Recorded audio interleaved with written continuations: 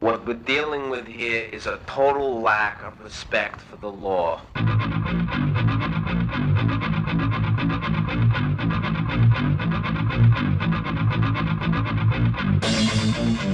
Tune in to Done by Law. An informal and irreverent look at the law. Critical insights and analysis from diverse community perspectives. Done by Law, 6 p.m. Tuesdays.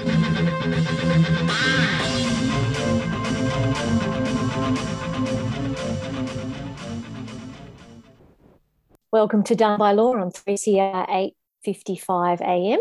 and also welcome to those listening via various podcast platforms or streaming on 3cr.org.au. Your hosts tonight are Gemma and Sue. It's just after 6 p.m. on Tuesday the 30th of November 2021. You're listening to content that was pre-recorded on Saturday the 27th of November. We start by acknowledging the Wurundjeri people of the Kulin Nations as the original and rightful custodians of the land that 3CR broadcasts from. We also acknowledge the First Nations custodians of the various lands of all of us joining this program tonight. We pay our respects to elders past and present, and we acknowledge that this land was stolen, never ceded, always was, always will be Aboriginal land. G'day, Gemma. Hi, Sue. How are you? All right. How are you? Nearly the end of COVID year. Nearly the end of COVID year, yes. Second COVID year. Yes, I know. And let's hope we don't lap it for a third. Tonight, we're talking about breast milk and breast milk sharing, how it's used and how the law thinks about it. I'm really excited to talk about this evening's topic because I guess on a personal note, I gave birth for the first time about 9 months ago. And if you hear my baby in the background, that's part of the parcel, I'm afraid. So obviously, as you can imagine, I've been dealing with lots of body fluids in a way I haven't before. And one of them has been breast milk, which has become a daily and in the newborn phase, an hourly ritual of providing sustenance to my baby. And through this experience, I've learned that breast milk is this very complex fluid. The contents of breast milk can be magical, it seems. Like it can be adjusted, by the mother to account for certain vitamins that a baby might be deficient in, or if the baby has a vulnerable immune system. It has antibodies as well. So scientists sometimes consider that as a breast milk, it could be actually more similar to a living organism like a fungi or a coral than to a fluid that we would obviously sort of think of as milk. But aside from how magical this substance is, I've found it very magical. It's magical potion. I found it took a lot of practice to get breastfeeding right, and I was astounded at how my body, through that ritual, that practice, did eventually become this machine to literally keep another human alive. And upon returning to work recently, I've become more adept at sort of using that part of this machine. You know, I can pump to extract milk, I store it, I put it in a bag, I freeze it, I put labels on it, and I put it in the fridge. And many other women I know are obviously doing the same. So it just feels like there's women quietly pumping away in corners, in workplaces, in homes, using their bodies for the benefit of another. So I estimate there's sort of thousands of fridges around Melbourne at the moment that are storing human breast milk. But it obviously then makes you think, well, what if you can't breastfeed? Because obviously so many mothers struggle with breastfeeding and it just doesn't work for them. More recently, I've noticed that there are online platforms which have sprung up which can be used for sharing breast milk, which of course has made me wonder how the law treats milk. Is it considered human tissue or a food? And either option would suggest some sort of regulatory shift on how breast milk is used.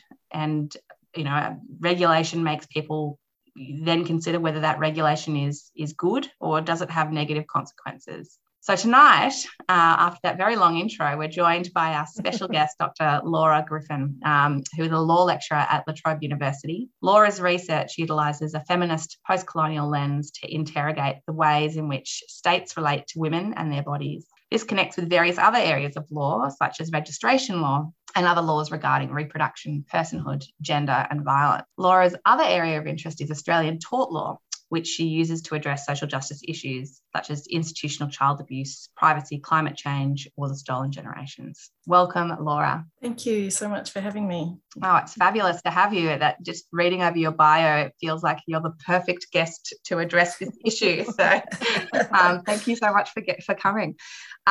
So before we get into the nitty gritty, I guess, can you give us a little bit about how you have come to focus on these ideas in your academic work? Sure. Like you, it was around becoming a mother myself, really. So I had my daughter in 2014, and both before and after her birth, I remember going to my appointments at the Mercy Hospital and seeing a poster on the wall about the Mercy Milk Bank. And I was kind of puzzled by it because the poster, said, oh, we have a milk bank here, and we would really welcome your financial contribution. And I thought, oh, they don't want my milk. Okay, this is interesting. And I remember looking up their website, and again, it didn't actually encourage or invite people to donate milk. It does now, but at that time it didn't. And so I sort of was a bit, puzzled or a bit disappointed by that. When I came back from maternity leave, through a colleague in the law school, I was put in touch with somebody in another part of the university, Professor Lisa Amir, who was looking for a person in law to work on an article about something about probiotics, because the use of probiotics for breastfeeding in particular. We worked really well together on that project, and we had some really great discussions about breast milk and about milk sharing in particular. And that sort of re-sparked my curiosity, and I thought, I'd really love to delve into the legalities of milk sharing. And I noticed that even though a lot of people were writing on breast milk and milk sharing, nobody had come from the discipline of law to do this. So with Lisa, I worked on a paper looking through those legalities, and we presented it at a couple of conferences too. It's been a bit of a side project for both of us over the last few years. Yeah. But I should mention that, that's all I'm bringing to the table in terms of the legal side of things. A lot of the knowledge and the information that I've used in my research about milk sharing really comes from all of those other disciplines and plenty of other researchers working in that area. So I suppose applying a kind of feminist lens to why this breast milk has eluded attention, perhaps particularly in the law. Would you care to comment on that at all? Yes, it's complex. Look, I think, breast milk has eluded attention in the law for obvious reasons. In terms of the law has been occupied with, commercial aspects of food, I guess, and in many cases, infant feeding, at the breast is not commercialised. So it hasn't really been a concern. That's been more of a sort of private women's business, I suppose. And there are some areas of law that do relate. So breastfeeding itself is protected by law in various ways, like employment law and discrimination law. But in terms of milk sharing, it's really quite invisible to law in different ways in different jurisdictions. And I find that fascinating. Well, let's take that milk sharing idea and delve a bit deeper there. Obviously, we've sort of touched on this online platform sharing concept, which I think we'll get into later. But can you take us on a very brief history of the of milk sharing? And because obviously I'm aware that wet nurses have been a thing. I suspect since as long as women have been breastfeeding, there's been wet nurses. How have we developed over that space of time? Yes, absolutely. So I think, as a social practice, obviously the history of milk sharing and wet nursing is entangled with things, structures like race and class, capitalism, gender, all of that stuff.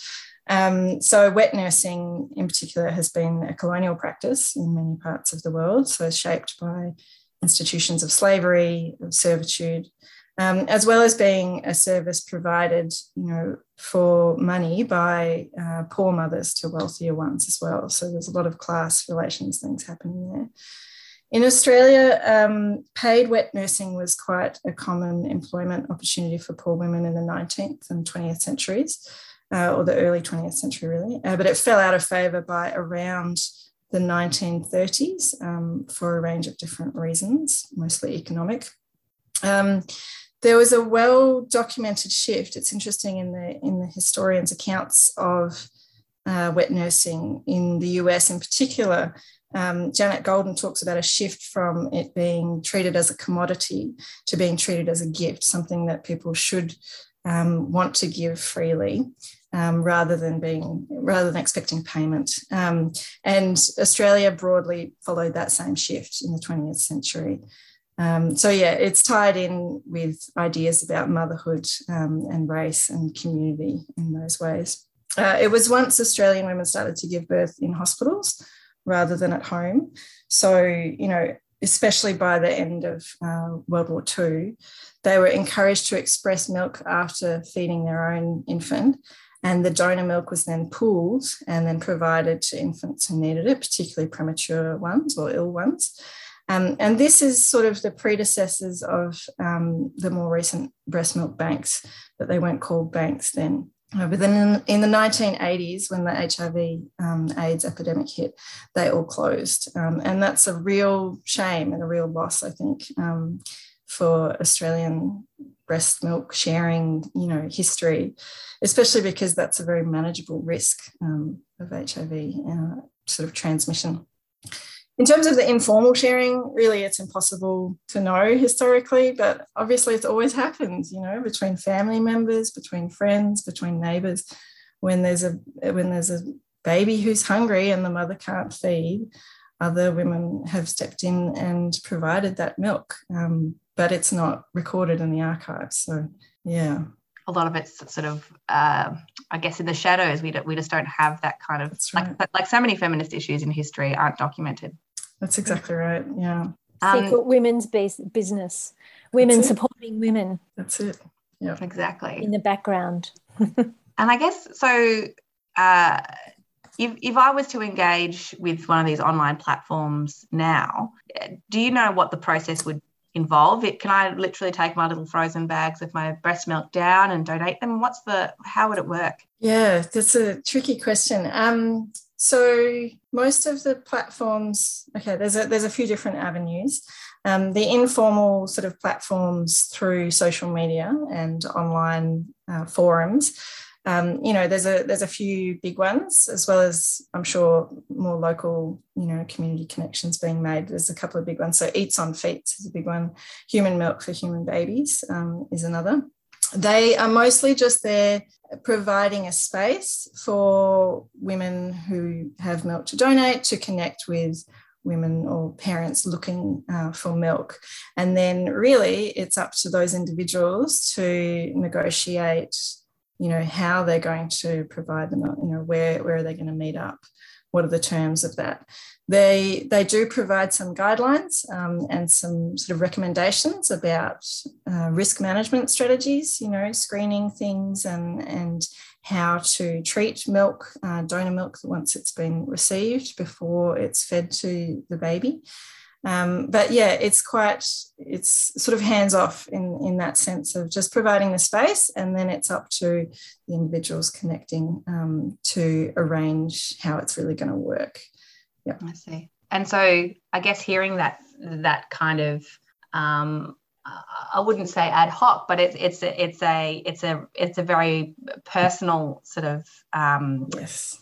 way of using your milk, and I guess putting on the hat of the law, if the law was going to wear a hat, it doesn't like those kind of grey areas, particularly in areas. That's exactly right. It's very messy and personal, as you say, and for a lot of women, that process of providing the milk, you know, is a deeply personal one. There's plenty of studies showing the meaningfulness, the significance of that relationship and that connection that's formed. I mean, in some cultures in the world, that process of wet nursing or cross nursing, cross feeding does create kinship relations. You know, in Islamic law, for example, two babies who fed at the same woman's breast, become milk siblings, milk brothers or milk sisters, and they cannot marry in the future. So yeah, there are forms of law Indigenous laws of different kinds, Islamic law that recognises those kinship relations, but our law doesn't quite know what to do with these milk connections between people. So does that mean they're not regulated at all? No, these informal sites and these informal sharing practices are not regulated at all. That's right. So which what is would kind happen? of astounding. Yeah. Yeah, it is. So what would happen if something went wrong? Good question. Or what can go wrong? What can go wrong? There are some things that can go wrong, particularly for the health of the infant. Yeah. So there are risks around the donor themselves, what's going on with their health status. They might have an infection that could be passed on, things about drugs or alcohol consumption, particular medications that can be passed through milk. Also, there are risks that it can arise from, hygiene and contamination risks as well. And also there are risks relating to the kind of storage and transport of milk as well. So, yeah, there's a bunch of different risks. There are definitely strategies to manage those. But as I say, in those informal settings, it's really on the individuals to inform themselves about the risks and to make sure that they're taking those steps. And if something goes wrong, well, it's very difficult even to know, unless it was a really serious, significant sort of health problem that arose from it. It would be very difficult to know. It would be almost impossible to prove. Because of the kind of hazy legality of these exchanges, I think anybody who was concerned might feel a little bit hesitant about coming forward to anybody on. It might not even be necessarily obvious who to come forward to, and what are the obligations and what are their rights? It's really unclear. Yeah. I was going to say, I mean, as someone who practices in tort law, if somebody came to me and said, look, I think, my baby has been harmed because they've used breast milk through this bank, I honestly wouldn't know. You'd have to really think creatively about, well, is there a duty? And is that duty on the platform? That's right. And you're into a very creative space, which of course law loves, but yes. There's a lot of uncertainty there. Yeah, it's true. And I think the platforms, I don't want to be, sounding like I'm characterizing them as reckless. I think they're doing a fantastic service, and I think they do really well at advertising the risks and encouraging people to take steps to protect themselves against those risks. But yeah, it's still not ideal. I should mention, just to correct the language, those kinds of informal sharing arrangements are not milk banks. Milk banks are another kind of milk sharing that is quite separate to those. I see. Thank you. Okay. Yes. So milk banks in Australia are much more formalised. Almost all of them are anyway. And they tend to be located in hospitals with NICUs, so neonatal intensive care units. They take donor milk from women who have birthed in those hospitals, and they do very thorough screening, they do testing of the milk, they process the milk, pasteurize it, things like that, and then provide it only to infants in those NICUs. So that's not providing to the community generally. And again, like the example, that I said about Mercy Milk Bank when I was going to Mercy, their ability to advertise and to get donor milk is constrained. And that is because of law, as well as other things, as well as resourcing, all sorts of things. But yeah, law does come in there. So we've got a very big, very legally uncertain informal practice in the community, and a quite restricted practice in the formal milk banks, only serving infants in hospital. Yeah. And to drill down, I guess, into that latter point about the milk banks, is the area of law that meshes over that OH&S law, or what kind of area of law is that? So this is the other complexity. I know I keep saying this for every answer. It's complicated. All of the jurisdictions in Australia follow slightly different approaches. So they each have different food legislation. They each have different human tissue legislation. And whether milk banks have to comply with food or human tissue or both depends upon the jurisdiction. And it sounds like, it's really dependent upon the discretion of the health minister at the time that the milk bank is being created and navigating what they can and can't do. So there's not a uniform approach across Australia. And they, for example, in Victoria, the Mercy Milk Bank has had to comply with human tissue legislation, which has, constrained its ability to, communicate about its operations. It has gotten a bit better now, and now we have Red Cross has its milk banks that are growing. But it's been tricky in terms of what are the compliance requirements for those milk banks in different places. For sure. Wow, that definition stuff is really fascinating. Human tissue, not human tissue. How do we classify this? And in the hands of one person in each of the jurisdictions. Do you have an opinion, Laura, as to if it's human tissue or food? Look, it's complex. You're looking at the human tissue legislation. It's pretty obvious that they never contemplated milk, particularly because it's drafted around organs for transplant, basically. It's about organs and transplantation. And there are exceptions built in for blood. There are exceptions built in for reproductive, sperm and eggs, for example, but no mention of milk.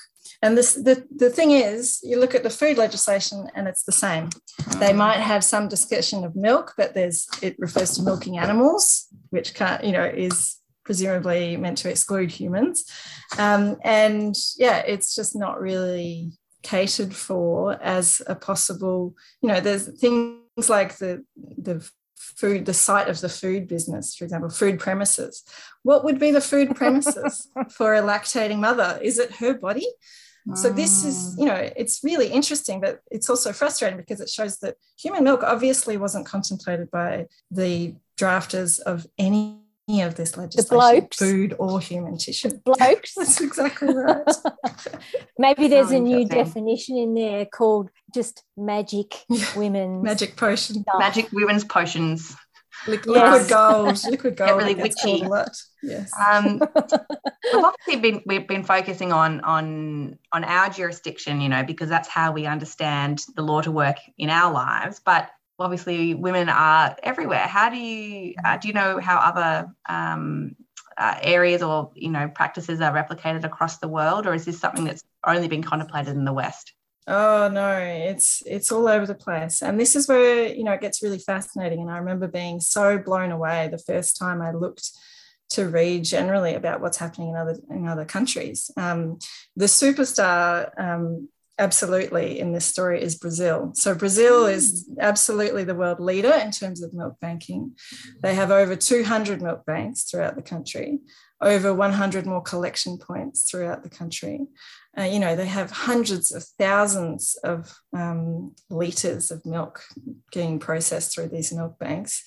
And it's so well enmeshed with the public health system that when a new mother is discharged from hospital after giving birth, she is referred to her local milk bank. And the milk bank doesn't, it's not just about getting and providing milk. It's also a place where training and advice is provided around breastfeeding, and community breastfeeding counsellors are trained there too to also work more broadly in the community. It's such a beautiful thing, and throughout Europe there are other models also followed. Norway is another example. They have great breast milk banks. They don't pasteurize their milk, which is a little bit different, and they pay their donors, which again is a little bit different. So different jurisdictions have taken different approaches, but it shows that it's absolutely possible to have a much more accessible network of milk banks to get the milk from all of these willing donors and to provide it more effectively to more families. And Australia just is so far behind, in this respect compared to so many other places. Yeah. It sounds like changing the culture around how women are supported really in their postpartum period to encourage breastfeeding or to encourage support for whatever that feeding their baby looks like. And if we get that right, then maybe the second questions about how we, ensure that there's a strong and robust system that can support breast milk banks. Yes. I'm sure we all love a breast bank. That's a whole nother episode. Yes. I completely agree. I think, it's complex, and I know that questions around infant feeding and around women's bodies get very controversial and but I don't think anybody is advocating more regulation in order to shut down informal sharing. We all see that can be a great thing. We also, though, see, even the WHO says breastfeeding is the best. If that's not possible, donor milk is the next best thing. And only after that, infant formula should be resorted to. But in Australia, the reality is that for the vast majority of parents, if breastfeeding is difficult, formula is a very easily available second option. They may not know, or they may not be comfortable with the mechanisms of sharing that are accessible to them. And that can be changed. I think we're seeing some steps in the right direction. But yeah, it's going to take more to make that really, truly an option for parents across Australia, I think. Laura, that's just been such a fascinating discussion tonight. Thank you so much for joining us and for sharing your insights on breast milk and breast milk sharing, which I think hopefully a lot of our listeners will have maybe thought about for the first time. Thank you so much. It's been great. Yeah, thanks, Laura.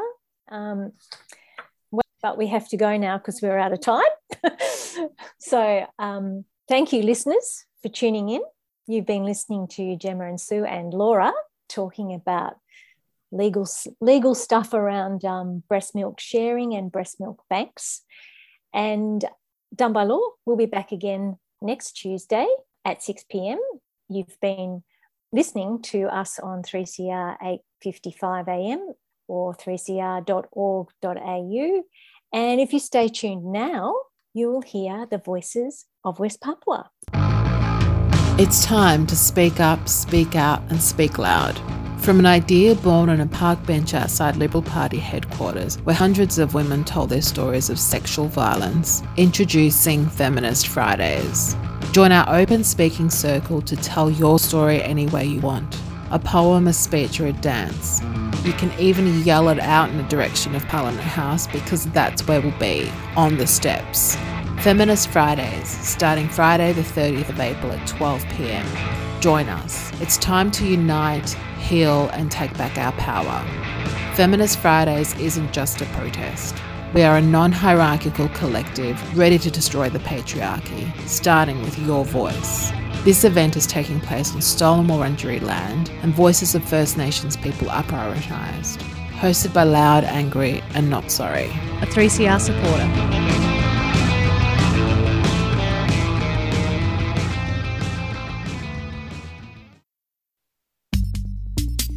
Fitzroy Legal Service has launched a free information and advice phone service for people who have been stopped, questioned, fined or charged for breaching the new COVID-19 restrictions. Have you been fined or charged under the new laws? Or stopped and questioned by police for being outside? Call 0434 136 501. Weekdays between 9am and 5pm. That's 0434 136 501. Or head to fitzroy-legal.org.au for more information. You can also report incidents at covidpolicing.org.au. Fitzroy Legal Service is a 3CR supporter.